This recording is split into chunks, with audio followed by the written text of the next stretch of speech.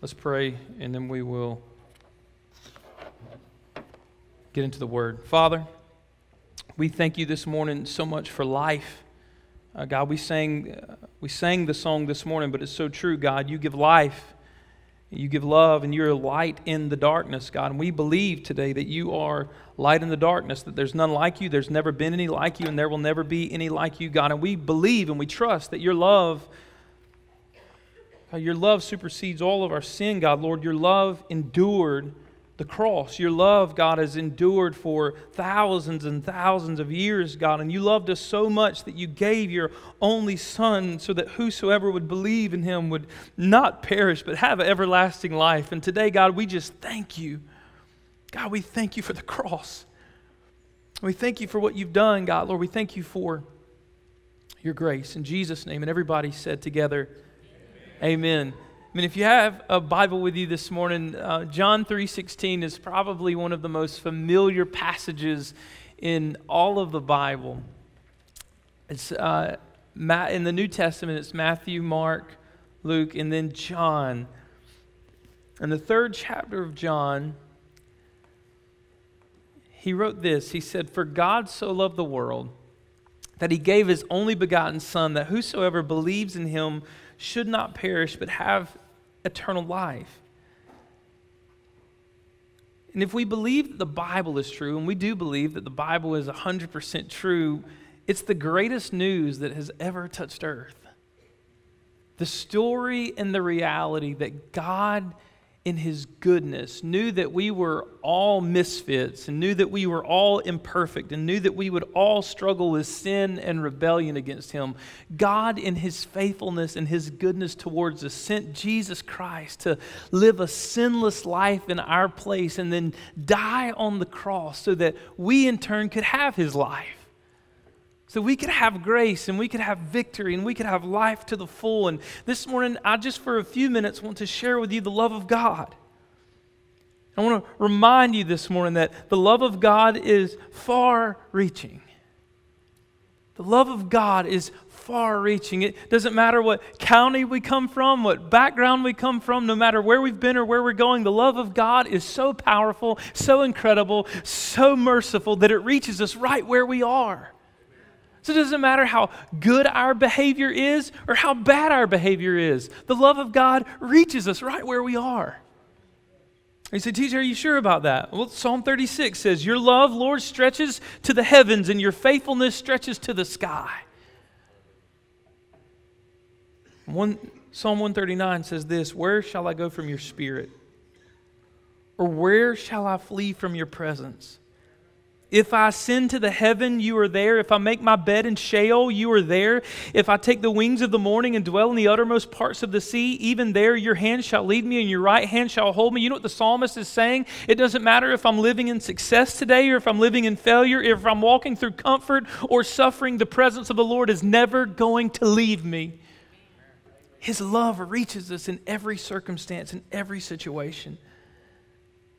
Psalm 147:3 says, "He heals the brokenhearted and he binds up their wounds."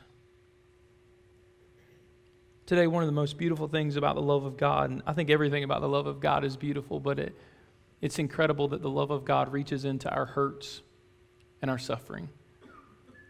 Not just on our good days when we have it all together and we feel like we've kind of checked all the boxes and we've done good this week or last week and we haven't done anything wrong in a while. Not only then does the love of God reach us, but when we feel like we are at the bottom, when we feel like we have nothing to offer God, when we feel like we're walking in the midst of suffering and heartache and hardship, and some of you are sitting here this morning and that's where you've been. A million questions running through your mind. Is the power on? Is it off? What does the house look like? I've heard you ask the questions. I know you're anxious to know the answers, but one thing that you don't have to question this morning is the reality that God's love is for you. A million questions may be racing through your mind. Is our power on? Do we have water? Is things safe? Are trees down? I can't give you those answers, but one answer I can give you is that there's a God who loves you and wants you and is for you and has gave his Son to die for you. And he is with you in your hurts. He's also with us in our habits. 1 Corinthians 10:13 says, "No temptation has overtaken you that is not common to man. God is faithful, and He will not let you be tempted beyond your ability. But with the temptation, He will also provide a way of escape that you may be able to endure it." Yeah. The word stands alone, doesn't it? Not only is He with us in our hurts, but He's with us in our habits. Some of us may have habits that aren't very good, and maybe it's habits of running into toxic relationships or back to toxic relationships. Maybe it's drug or alcohol addiction. Maybe it's other kinds of addictions that you may wrestle with. Maybe it's a habit of being angry or a habit of being impatient or a habit of being not kind or gracious. I want you to hear me, because what we do oftentimes, we think, well, maybe, yeah, that's true if I'm successful, or even in my suffering, God's love reaches me. But TJ, you don't really know what I'm dealing with this morning. You don't really know the kind of habits that I deal with. You don't really know the kind of hurts that I have, the kind of hang-ups that I have. TJ, I don't know if the love of God will really reach me here. Well, the Bible says no temptation has overtaken you that's not common to man. He will make a way of escape. He knew because of our sinfulness and our depravity that we would willingly put chains of sin on. That's why He came to be the chain breaker. Not only is His love far-reaching into your success or your suffering, your hurts, your habits, but also, I want you to hear this morning. Psalm 55:22 says, "Cast all your burden on the Lord, and He will sustain you. He will never permit the righteous to be moved." I said this the other day in a conversation, but I want you to hear it this morning. It was an invitation in Scripture. See, in life, a lot of times it's awkward, or we feel uncomfortable sharing our baggage, don't we? Anybody feel uncomfortable airing out their dirty laundry? Right? Anybody uncomfortable sharing baggage? Right? I don't want a billboard with all my baggage on it, right? But the God of creation gave an invitation. He's not weirded out by your baggage this morning. He's not frustrated with your baggage this morning. He doesn't not want you because you have baggage this morning. He actually invites you in Scripture. Cast your burden on the Lord, and He will sustain you. Jesus said, "Come to me, all you are weary and heavy laden, and I'll give you rest." It was an invitation. Jesus was saying, I want your baggage. I want it. Because He's the only one. He is the only one in this life that won't buckle under it. He's the only one that will endure. He's the only one that can heal every hurt, every habit. The only one that can carry every piece of baggage. Hear this scripture before we move on one more time. Cast your burden on the Lord, and He will sustain you. He will never permit the righteous to be moved. But not only is the love of God far-reaching, the love of God is patient. And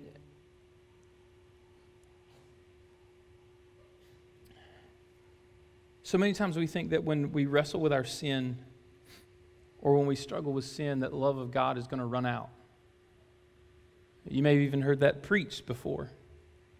That if we sin enough or if we run enough from God, maybe His love will run out. Maybe He'll just get too frustrated with me and He'll no longer want to love me and show me grace and show me kindness and show me Himself. Maybe, just maybe, the love of God will one day run dry. I want to remind you this morning that the love of God is patient. He doesn't condemn us. Listen to this. Psalm 103:8. The Lord is merciful and gracious, slow to anger, and abounding in steadfast love. God Almighty, the Lord is merciful and gracious, slow to anger, and abounding in steadfast love. His love is not only far-reaching to you this morning, but His love is absolutely patient this morning.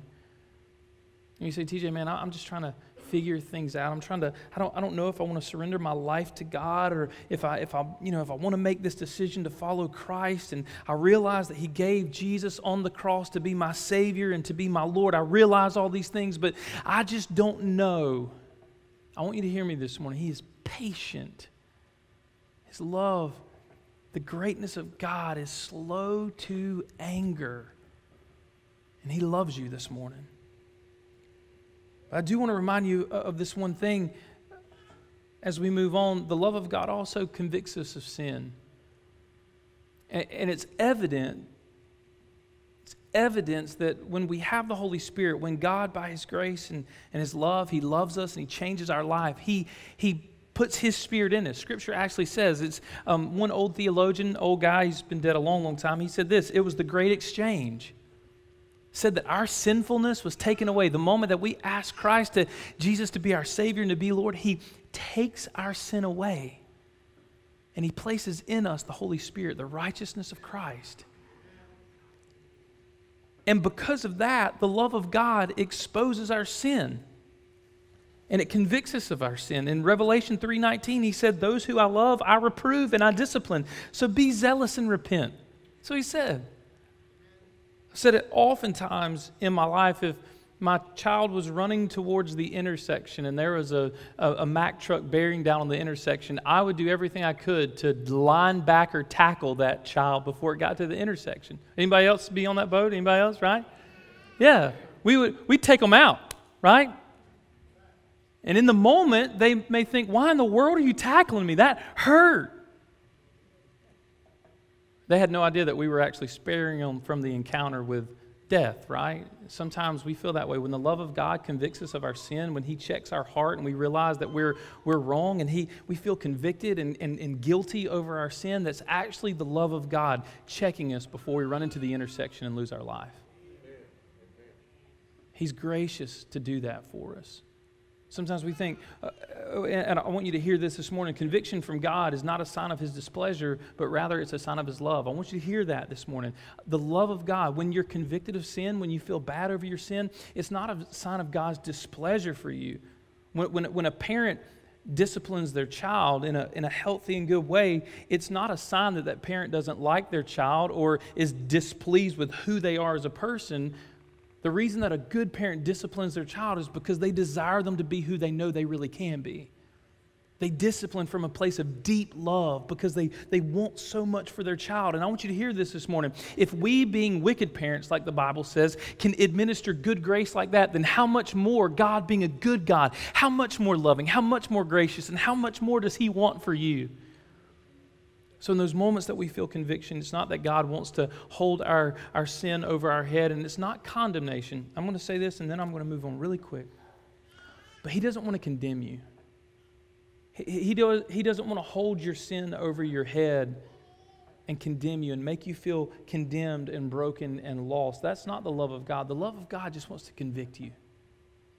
The love of God wants to rebuke your heart, let you feel the weight of your sin so that you can run to the cross and ask for forgiveness and be freed from it. It's a big difference. Scripture says there's therefore now no condemnation to those who are in Christ Jesus. You are not condemned this morning if you have Christ in your heart. It's okay to be convicted. It's okay to feel terrible when we sin. That's okay. It's healthy. It shows that we care about God and that God has His Spirit in us, but do not live in condemnation. Do not live in guilt or in shame. There's no shame at the cross. Scripture says He endured the shame. For the joy that was set before Him, He endured the shame. He endured the shame. The last point that I want to make this morning before we wrap up together, as I was just thinking, so many of our guests and volunteers, there's been so much conversation about the storm, about Hurricane Matthew, and even if it's not a physical storm that you've wrestled with, maybe you're some home folks this morning and you come and you say, man, TJ, I haven't really been dealing with Hurricane Matthew, but I have there's this own situation in my life that really does feel like I'm being torn apart.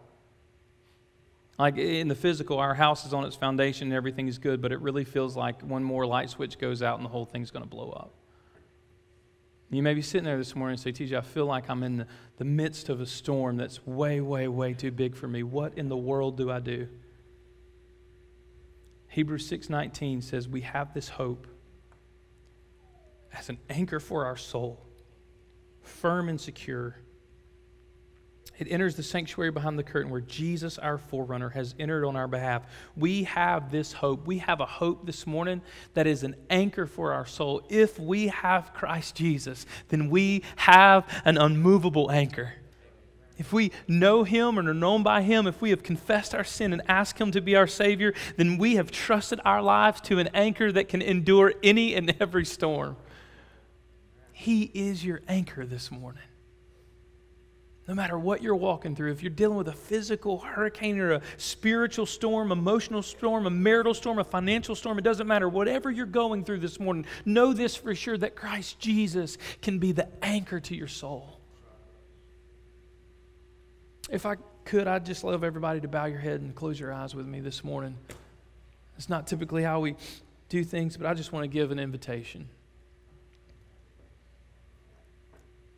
If you come this morning, you say, TJ, Christ is not the anchor of my soul. Bro, I'm just lost. I know I'm a sinner, and I know I need a great Savior.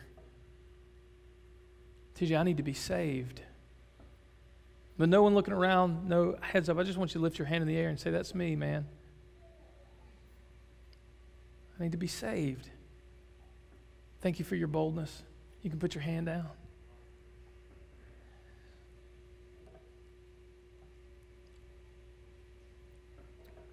For the 4 or 5 of you that raised your hand, I want you to hear me. With everybody else's eyes closed and heads bowed, I want you to hear me. If you raised your hand, only if you raised your hand, I want you to just to look at me. I'm not going to embarrass you. I want you to look at me. Only if you raise your hand. Listen, Jesus is not complicated. His love for you is so big. It's not some fancy prayer that you have to pray to be saved and to be linked with Christ forever. It's really, really simple. And what I'm going to do is I'm just going to lead you in a prayer and ask you to close your eyes again in just a minute, and pray with me. But I want to lead you in a prayer. And you don't have to pray my words. I just want to kind of help guide you in a conversation that you would have with Jesus, to ask him to be your Lord. So if you raised your hand and have been looking at me, close your eyes with me and let's pray. And just pray something to this effect. Father, I'm a sinner. I know that I'm lost. I need you to be my Savior, to redeem me, to clean me, so that I know that I'm yours. Jesus, here's my life. I surrender it to you. Take residence in my heart. I'm yours now and forever. In Jesus' name, amen. Amen. Amen. Listen, if you, for the 4 or 5 of you that raised your hands, you made eye contact with me after the service today, please come up. I'd love to speak with you and have more conversation about that. What I'm going to do now is I'm going to pray for the rest of us, and you will be dismissed this morning. But listen, I just want to say to you, I so appreciate you being able to be with us the last few days. If you're one of our guests this week, thank you. You have been, I'm serious, I want to say this, you've been so patient and so kind and so gracious, and we have, I've heard that we've been a blessing to you, but I just want to be honest with you, you all have been such a blessing to us. You've been the blessing.